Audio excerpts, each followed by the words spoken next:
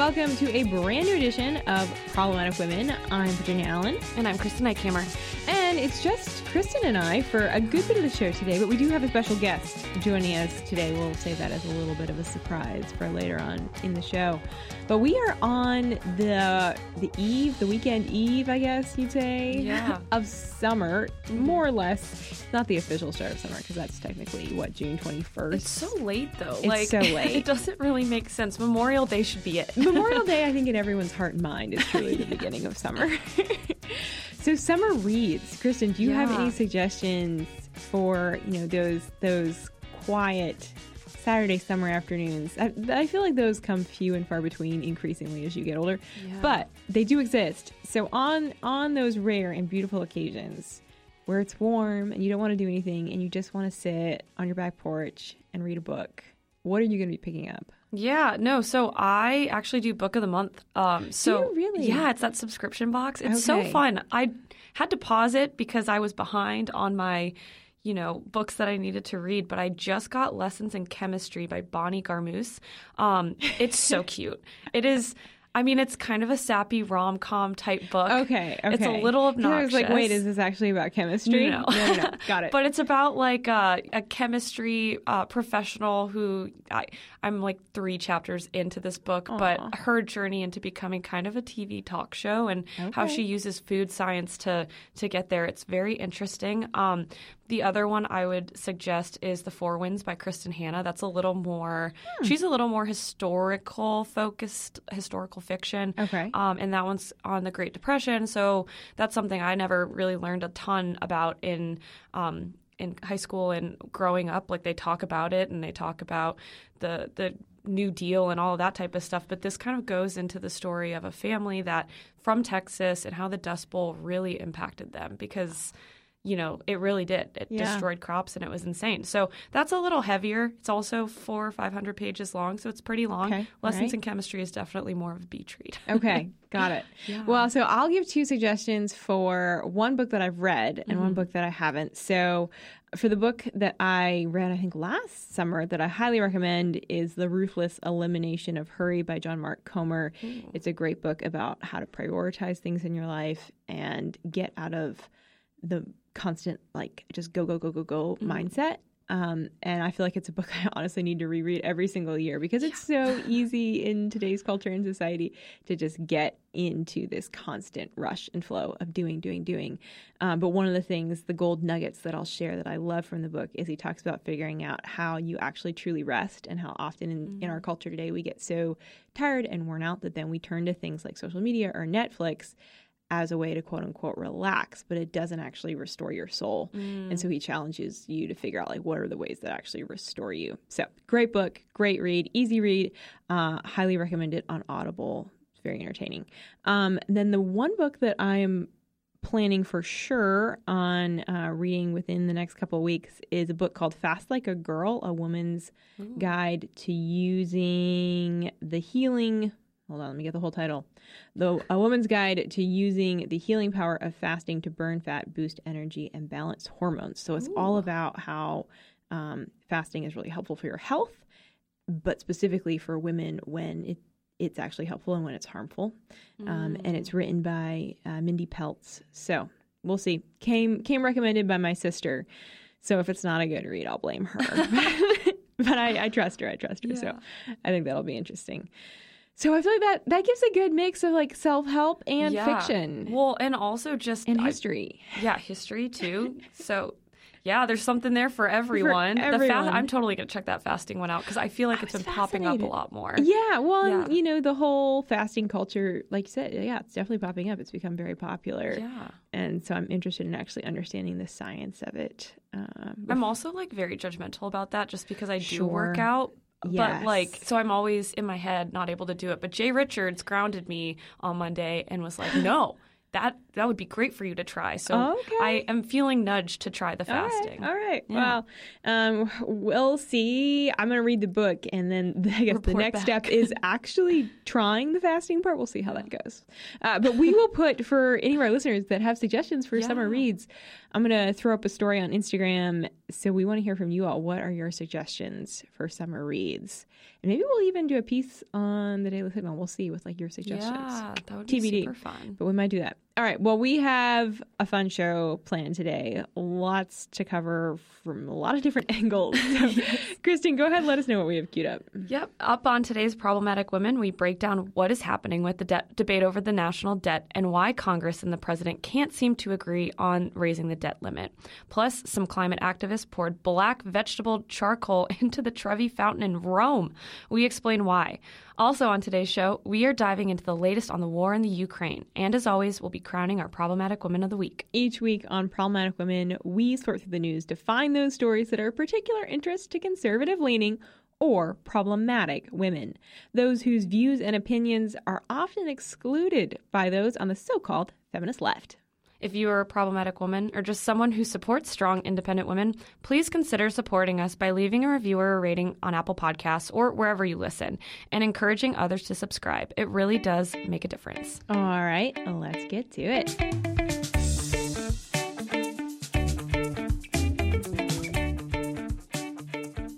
As of this podcast, we have 7 days until the X date. That is what many are referring to as the date that the U.S. Treasury says they will no longer have enough money to pay their bills on time, which pretty scary. Mm-hmm. That's the U.S. Treasury. A lot of institutions rely on it. A lot of countries rely on it. But this problem didn't come out of nowhere. We hit the $31.4 trillion debt ceiling back in January, actually January 19th to be specific. And since then, House Speaker Kevin McCarthy has been trying to negotiate a path forward. But how has the government stayed afloat for the last 5 months? It's actually kind of crazy. And this is where my econ brain just kind of lights up because I just don't understand. I mean, I do understand, but it would never work in a real household. So their first saving grace was tax season. So back in March and April, we all went through the process of, filing our taxes, paying what we owed or, receiving what we overpaid for the last year. And that was kind of Secretary Yellen's point of let's really analyze the situation and figure out when are we truly out of money? Because at this point, everyone will have paid what they owe us. We'll know exactly how much money we have left in the bank, capital T, capital B. And that's where they got this June 1st deadline as when their stream of income ends. A few factors kind of also are not signs of hope, but for her at least signs of hope. California, due to weather conditions, delayed when their taxes were due. I believe it's in the fall at some point. So they have a little bit more. I mean, California is a huge state. We'll see how much more money that brings in. But at this point, we're kind of done for the year. Debt ceiling has been met. There really needs to be a solution. And so a few solutions that are being discussed is actually just raising the debt ceiling itself. That's something the left is really pushing. Mm-hmm. And while it may seem like a simple solution, Speaker McCarthy has made it clear that we are at this point because of reckless spending. Yep. Very obvious. We are sending tons of money overseas. We, dealt with a lot of fraud during the COVID-19 pandemic that we are trying now to get a little bit more of a handle on. Mm-hmm. But we have reached that $31.4 trillion. Imagine having a bill that high and a budget that high. Frankly, I can't. Yeah, there's a lot you can do. Jeez. But he has made it clear that from the conservative perspective, we will only be raising the debt ceiling if there are substantial cuts in spending over the next few years. Mm-hmm. I think that is pretty straightforward. And in fact, he even went as far as to say for the last 21 straight years, we've spent more than we brought in, and no household would live this way. I think that's totally fair. And actually, the Journal reported an even scarier reality, which is that for every $4 the government spends, $1 of that is financed with debt. And so it's scary in the sense, too, that the U.S. has had a proven track record like the Lannisters for my Game of Thrones fans, that we always pay our debts. Always, always, always. Making the way in which the Treasury borrows money when we do need to borrow money essentially riskless. And what I mean by that is they basically are able to borrow money when they've run out of tax dollars to use by selling these securities in the form of treasury bonds, in the form of treasury bills. And that actually makes up a lot of retirement accounts. And it makes for a really riskless investment for those just starting to get more comfortable with trading stocks and bonds. A lot of banks use treasury bonds and bills. So it's almost the backbone of our economic infrastructure that we are kind of getting a little bit more worried about, because again, if the Treasury borrows and can't pay back their debts, we're in some trouble here. Again, this has been a scare tactic that a lot of people have used to just, raise the darn thing. We're, here 7 days ahead of our true X date, and there's not really a solution.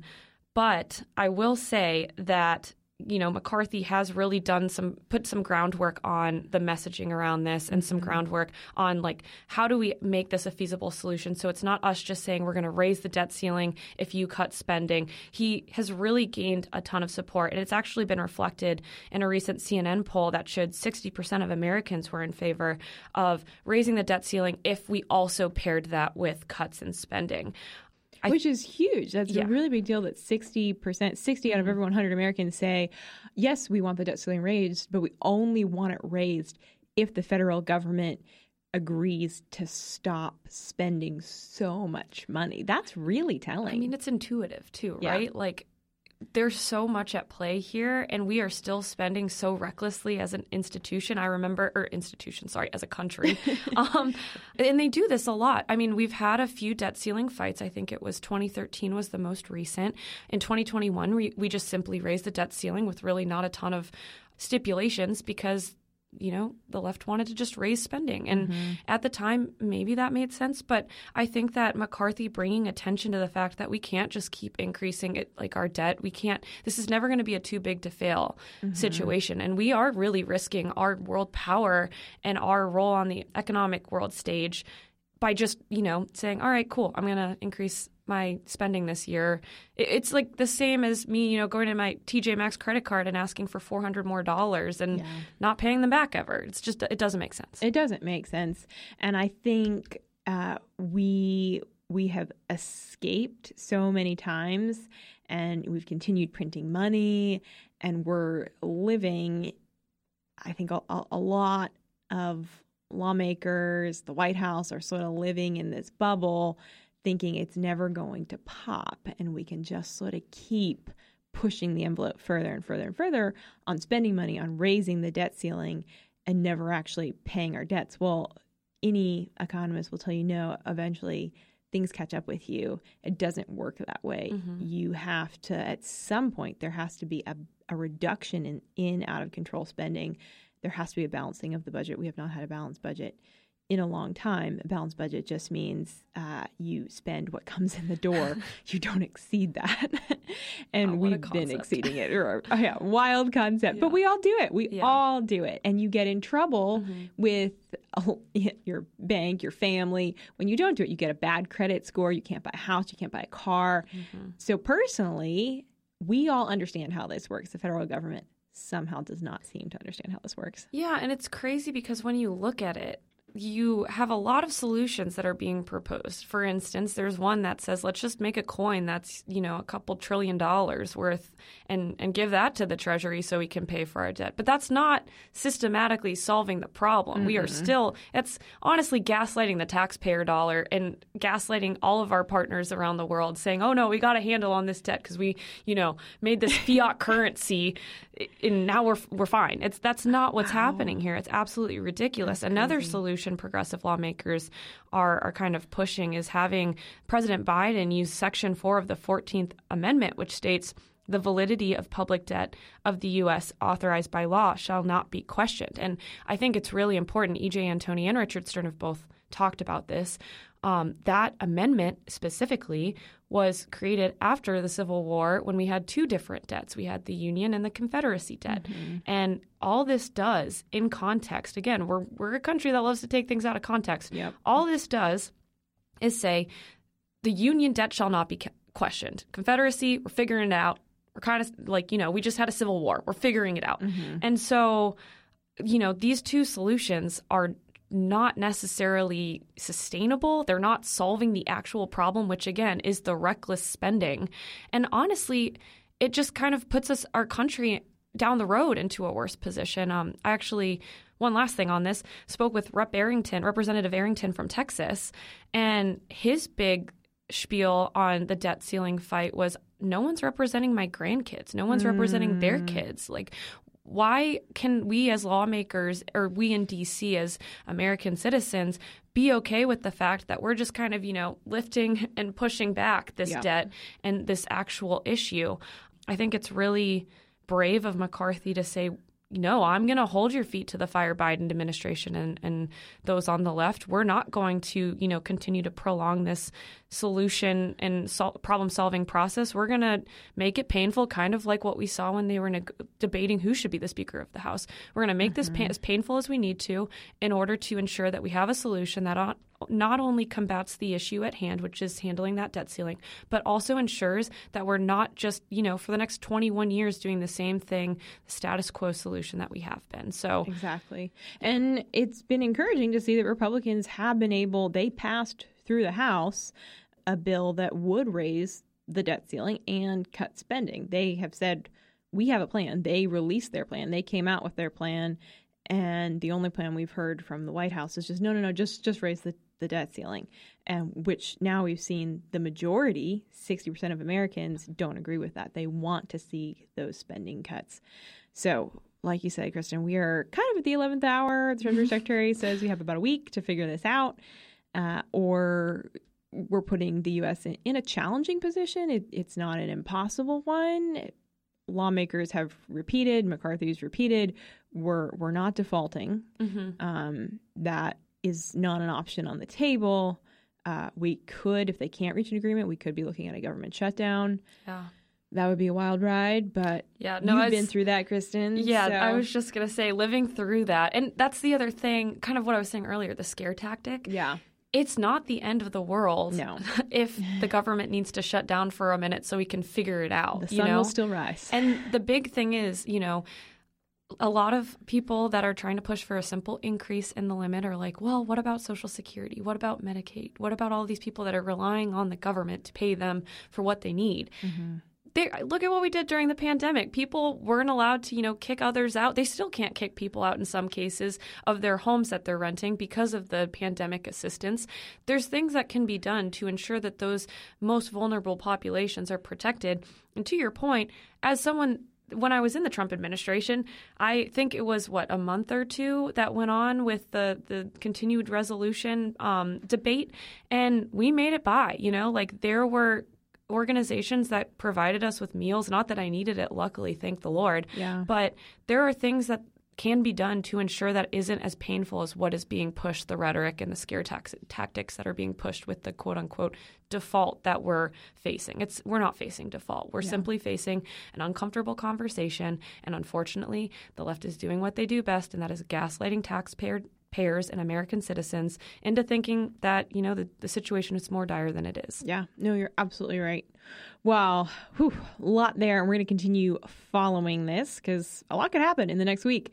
But stay tuned, because up next, we're bringing a special guest on to talk a little bit about what is happening in Ukraine. It's been over a year since the war in Ukraine started, and we want to get a breakdown. What's happening? Where do things stand right now? And what are some of those latest developments? But first, if you are enjoying this episode of Problematic Women and you're searching for other like-minded podcasts, then look no further than Students Over Systems. It's a new podcast product of the Independent Women's Forum. Every other Tuesday at 11 a.m. Eastern, host Ginny Gentles is joined by parents and policymakers to discuss school choice and parental rights. Students Over Systems charts a path to a brighter future by featuring the voices of the creators, advocates, and beneficiaries of education freedom. And if you cannot wait for that next episode, or you just want to catch up on some of the old episodes, you can listen to previous episodes at iwf.org, or just search for Students Over Systems podcast in your favorite podcast app.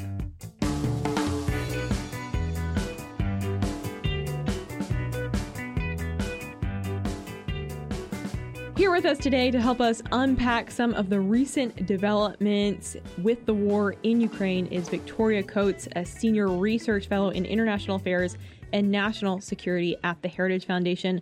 Victoria, welcome to the show. Thank you very much for having me on.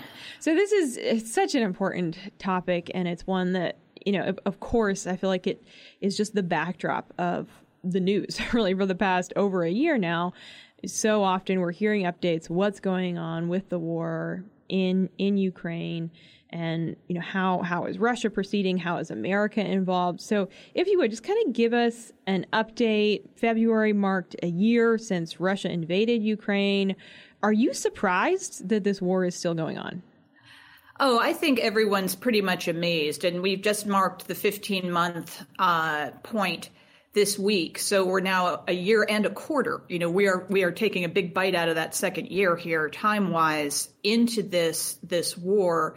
And what was most disturbing to me this week were reports that the administration is contemplating a quote-unquote solution for Ukraine that would be a kind of a frozen conflict like the Korean Peninsula, where you'd have a North Korea type area that would be a no-go zone, and then the South Korea type area, which would be a Western aligned capitalist democratic country. And, you know, while South Korea has been a big success, I don't know that we want to recreate the North Korea model. So, you know, my argument from the beginning has been that we needed to get this conflict into a condition where we could actually win it, not drag into a stalemate.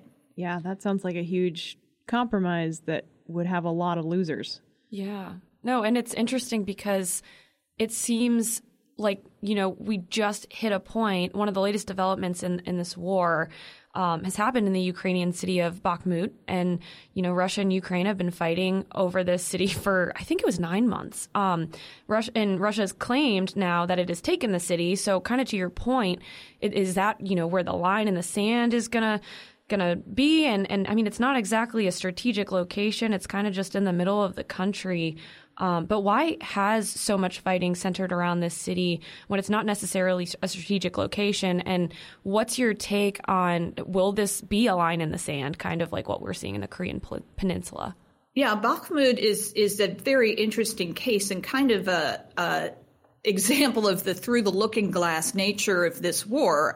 For whatever reason, Prigozhin, who's the Russian head of the Wagner Group, which is their paramilitary group, just made Bakhmut one of his key strategic goals. But as you say, it's not really all that important of a location. If the Ukrainians retain the high ground around Bakhmut, you know, then they control access to this whatever's left of the city, which doesn't sound like it's much. So, you know, the Russians have spent, you know, however many thousands of lives, however much ammunition and material, taking what is essentially, you know, a kind of a Pyrrhic victory, if they do indeed control the city now. But even that's not clear.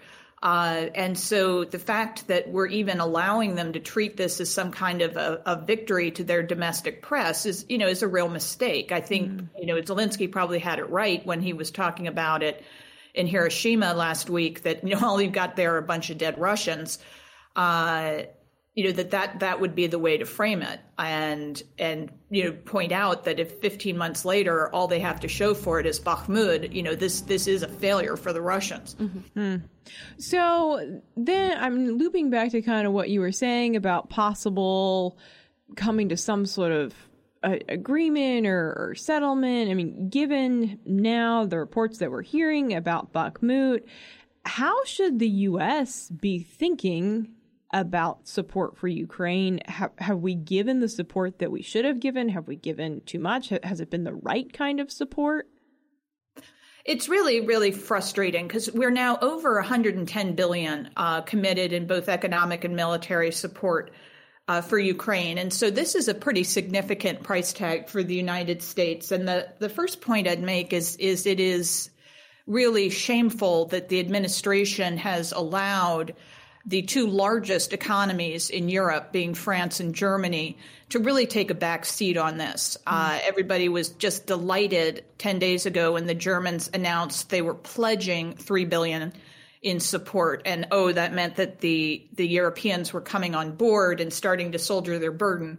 Well, no, not if it's less than 3% of what the American taxpayer has shouldered. So I think that enabling of European dependency, especially as some of the smaller countries are stepping up and doing more of than their fair share, that really points out how much the French and the Germans have shirked their responsibility for what is essentially a European war in the end.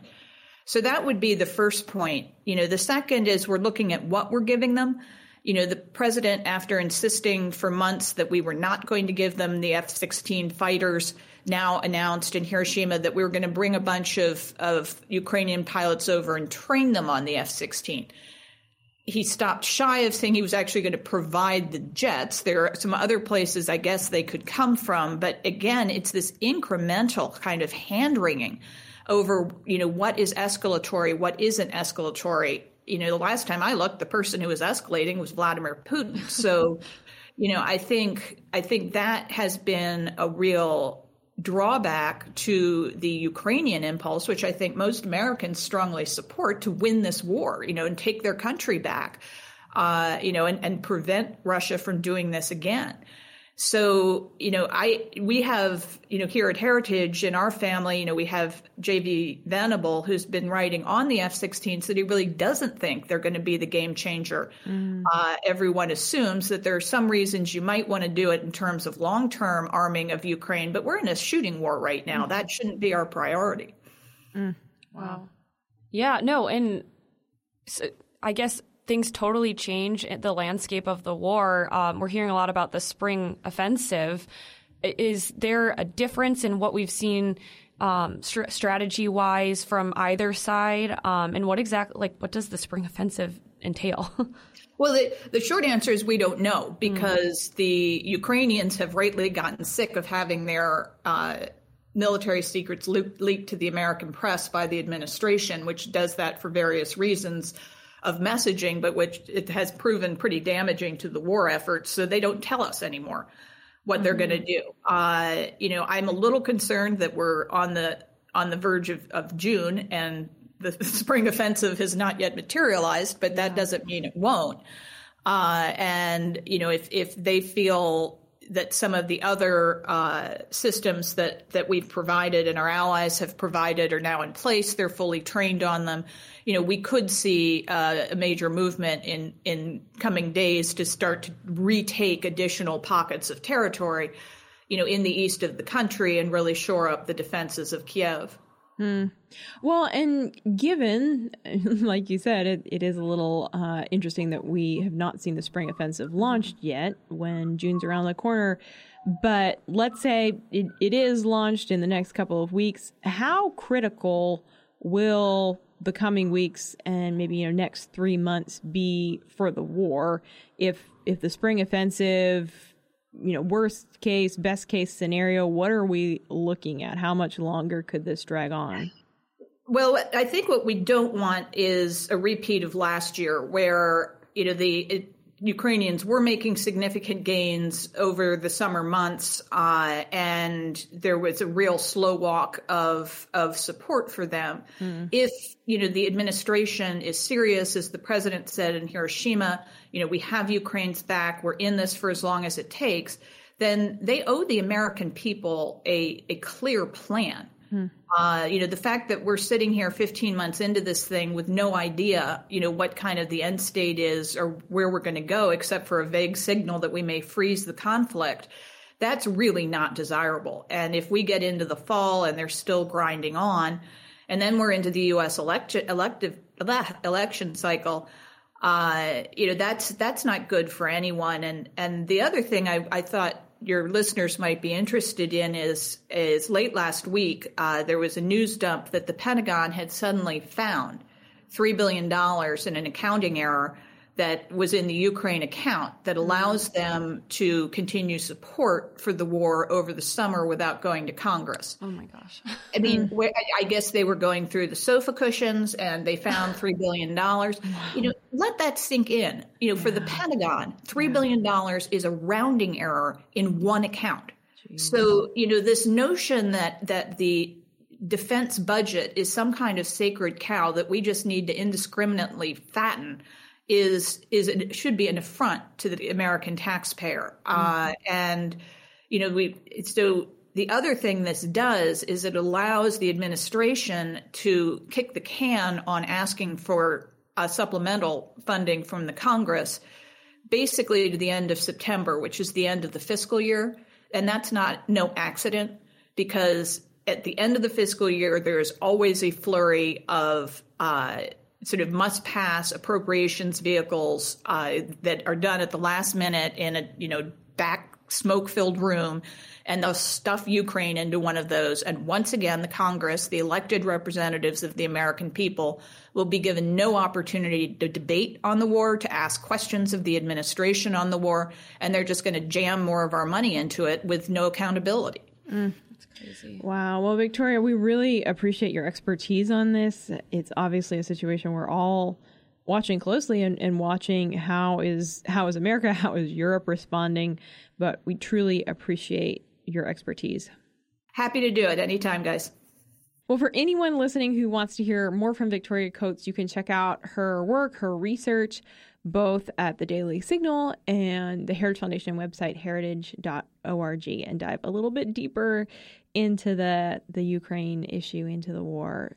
But wow, man, there's a lot there. We're going to keep you all updated on that as things continue to unfold. But speaking of Europe, in a very different section of Europe, or a very different tone, recently there was an interesting situation in Rome at the Trevi fountain with some climate activists. So I was actually in Rome on vacation 2 weeks ago, and I visited the Trevi fountain. It's beautiful. It was my first time ever seeing it. It's a lot bigger in person than I thought it would be, but it's absolutely gorgeous. It was completed in 1762, and it stands at the intersection of three really key roads in Rome.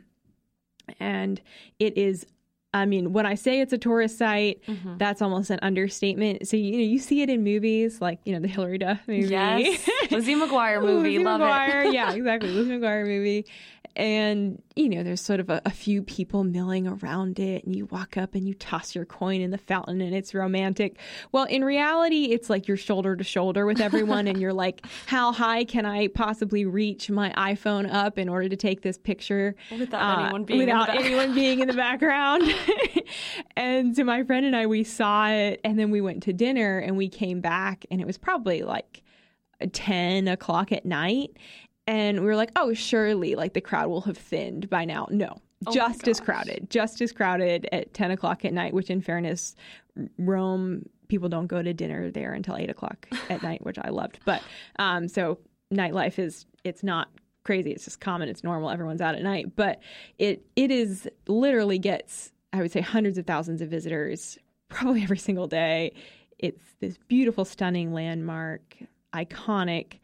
And some climate activists decided that they were going to use this beautiful, stunning historical landmark as the spot for their demonstration to protest fossil fuels. So it was about 1 week ago. There was a group of 8 climate activists that hopped into the Trevi fountain. First off, that's a huge no. No one is allowed to swim. I mean, I think even if you stick your hand in, you can get in major, major trouble. So they hop in, they hold up banners, and they start dumping black vegetable charcoal, liquid black vegetable charcoal into the fountain. So it'd be beautiful, clear water. And now there's all this black muck in it.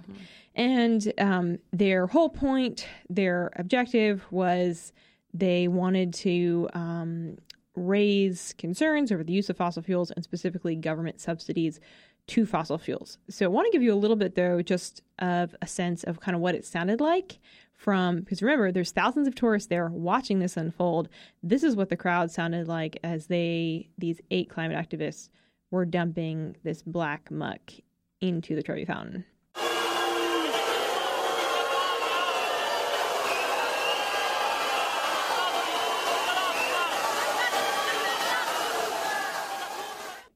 So obviously people, they were upset. They were booing. I think I do not endorse this, but a tourist looked like, I think he even like slapped one of the climate activists. It was a whole scene, went viral on social media, videos of it. No one was happy. That this happened. And again, what they were protesting before police literally dragged them out of the fountain was dependence on fossil fuels. So Italy has had unusual amounts of rain. It was actually, while I was there, we were navigating, like I actually took my rain boots with me. We had umbrellas almost all the time with us because there is an unusual amount of rain this time of year. And unfortunately, in North Italy, there have been really extreme floods that have killed 8 people. And these climate activists are blaming fossil fuels as a part of the reason for flooding. And so they defaced this historic fountain to call for an end to fossil fuel subsidies. Subsidies, of course, this is government money given to an industry to keep costs low, like keeping the cost of fossil fuels low. So let's talk a little bit, though, about fossil fuels, what fossil fuels are. But before we do that, Kristen, I want to get your thoughts. Like when you saw this, what did you think? What were your first thoughts? Yeah, well, so I think I've been to the Trevi Fountain too. I had my Lizzie McGuire moment. Didn't, find love of my life there. It's fine. I'm over it. But I think what's really interesting is if you kind of go back and look at the Trevi Fountain itself, it's a symbol of the changing tides of the sea. And just kind of interesting little tidbit to point out because, the tides are changing. And I wonder if they knew that when they, decided to like plunge into this and destroy it, or not destroy it, but it's just certainly deface it. It's very sad too that it came to that.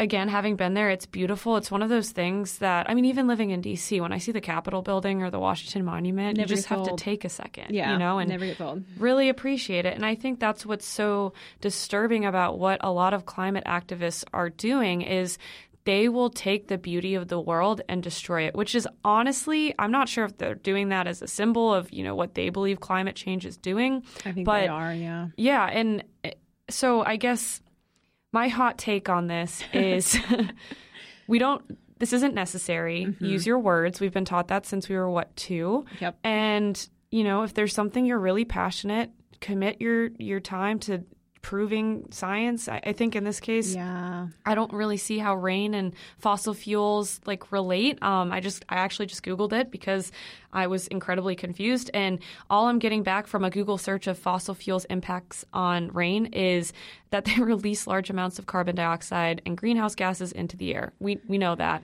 That doesn't necessarily mean that it's going to rain more. In some instances, it's more intuitive to think that maybe it would rain less because of how hot it was.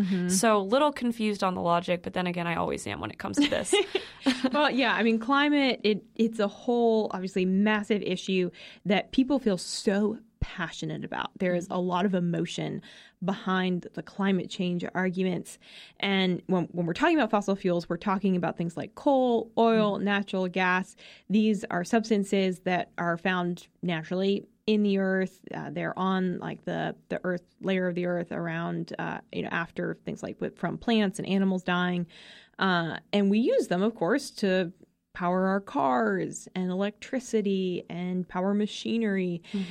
So I recently went back and listened to a podcast interview on the issue of fossil fuels that Heritage Foundation President Dr. Kevin Roberts did with energy and climate expert Alex Epstein. And what Alex talked about was so much of the conversation that we have around fossil fuels, we're coming at it from this very narrow perspective that are talking points that the left, that the media have pushed, and the automatic place people start from in this conversation is fossil fuels bad, fossil fuels must be stopped, use of them at all costs, and that the use of them is always negative.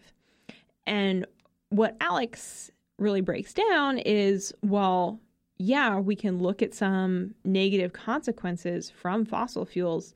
The benefits of fossil fuels far outweigh the negatives. It's a choice. It's a pros and cons. It's looking at both sides. And through Alex's research, what he's really seen is fossil fuels are so important for ending poverty. And the areas that struggle financially, they areas that are already really hurting and impoverished, it's a luxury to rely on things like solar. It's a luxury to have things like windmills. And they do not produce anywhere near the energy and nearly as cheaply as things like natural gas, coal, and oil. So if you want to actually raise the standard of living, not just in America, but literally across the world, fossil fuels is an effective way to do that. And he said even some of the negative consequences that we see from fossil fuels themselves can help to mitigate by powering and creating energy. So it was just really fast. We'll leave a link in the show notes to that episode if you all want to dive deeper into that, because I was really fascinated. But he's right. I think we are so used to hearing the talking points of just fossil fuels, bad, we need to stop them. No one talks about the pros of fossil fuels and the benefits are far-reaching. Specifically, they're far-reaching for those who are middle income, and especially for those who are living in poverty. They are powerful for effectively pulling people out of poverty. And of course, that's just an argument that we don't hear. No, and I think to your point, we talked last week about electric vehicles and how they're at the same price point as a luxury, vehicle as well. And that's something that we don't talk about enough. I think a lot of people are so excited by the idea of you can put solar panels on your house. Well, how much does that actually cost to install? And yeah, there's incentives and tax cuts and different things that you can use to, make that upper class buy into your agenda. But I think what's really funny and ironic and also not spoken about enough is the ways that we make these, renewable energy sources. And it utilizes a lot of fossil fuels. For instance, Sweden has this huge wind farm. And in the winter, Sweden obviously gets cold. And we've seen it in Texas. Windmills have shut down because of how cold it has gotten there in recent years. But they use fossil fuels and nuclear energy in Sweden to make sure that those windmills are, warm and don't stop moving. So I think that the common argument to that would be, well, it takes maybe less fossil fuels if we, have diversification in our energy sources. Sure, okay, but there is a level of unpredictability. And at the end of the day, if it's going to take, 2 hours for me to charge my car and I'm trying to drive cross country to visit my parents in Georgia, that's not feasible for me. My time's worth more than that. I don't want to, sit there waiting for it to charge. I also don't like the unpredictable nature of some of these vehicles. And granted, I love science. I majored in biology and economics in college, so I love it. But you can't force someone to trust your science and what you believe matters. That's the beauty of our country. And at the end of the day, if I'm looking at Teslas, they've caught on fire. They haven't worked in the cold. There are plenty of issues that have led me to buy a Jeep over a Tesla. Granted, it shuts off when I'm not moving at a red light, so it's kind of a hybrid. So I'm doing my best, guys. But there is that, personal preference. Totally. Yeah. And I think it's looking at the whole picture and not just buying into one set of talking points is really critical. But stay with us, because up next, we are going to crown our problematic woman of the week.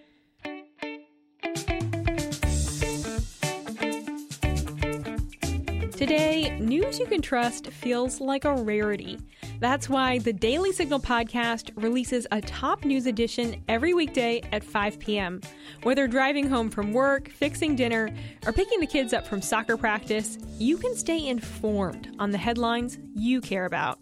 Every show is quick and succinct, designed to keep you up to speed on the issues that actually matter. Catch our top news edition right here in your Daily Signal podcast feed every evening, or listen first thing in the morning before catching the day's interview. And be sure to subscribe on the Daily Signal podcast so you never miss an episode.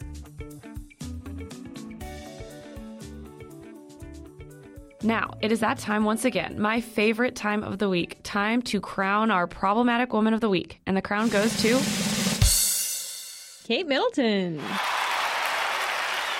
Yeah, we're sticking to the European trend over here. We're just riding that European wave today. Yeah, I love it. I love it. Well, obviously, Kate Middleton, also known as the Duchess of Cambridge, is not only a fashion icon that I think we can rally behind, but also a problematic woman because of her unwavering commitment to her royal duties. As a member of the British royal family, Kate is responsible. Can I call her Kate?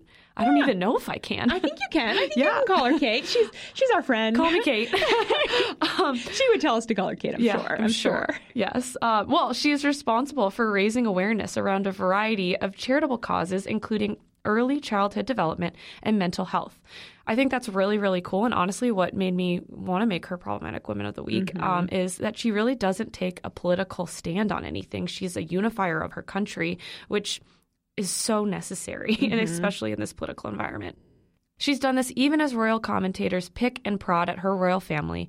You know, there's been a lot of drama with Meghan Markle and Prince Harry. She has just continued to remain resilient in the public eye and compassionate towards others, and just beautiful woman, fashion icon. You had some really fun stuff that you shared with me yesterday. Well, I think I do appreciate Kate Middleton's fashion quite a lot, aspire to it. I have to remind myself sometimes, like, okay, she has a budget that's probably a little larger. A royal budget. A royal budget is a little larger than mine. I'm pretty sure she probably has multiple personal stylists, not just one. So can't quite compare, my TJ Maxx budget to her budget with shopping. But I do love to look at and get inspiration fashion-wise from her. But one of the things I recently learned about Kate Middleton is if you'll notice, you hardly ever see a negative or an unattractive photo of her. And I'm sure part of that is that the press does love her and, they want to put out photos that look good of her. But one of the things that she does is she always keeps her chin parallel to the ground. And I guess if you do that, you're just a lot more likely that you'll always take photos that are flattering. Which, if you actually think about it in your day-to-day life, that's really hard to just constantly keep your chin parallel. Like we naturally go up or down or sideways. Or I've tried it a tiny bit and this is uncomfortable, and then I forget, move on.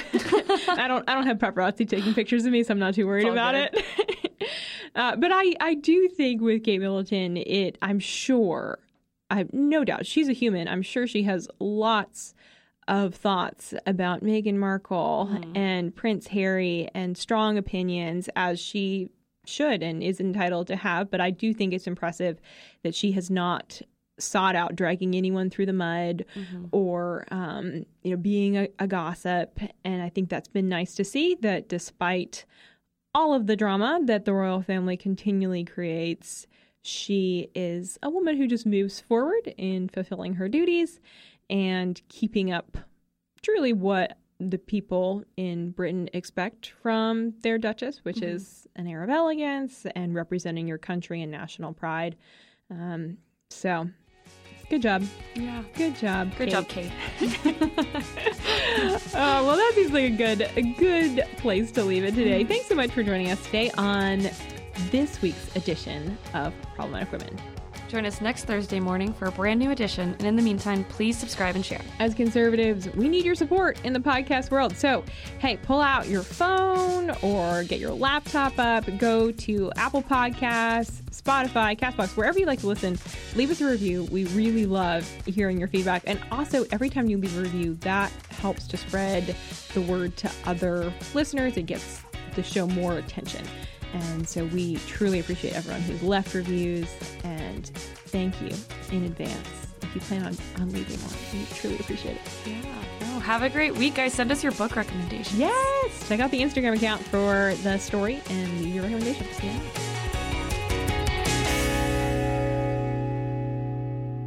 Problematic Women is brought to you by more than 500,000 members of the Heritage Foundation. It is a product of the Daily Signal, produced by Lauren Evans and Virginia Allen. And be sure to follow Problematic Women on Instagram.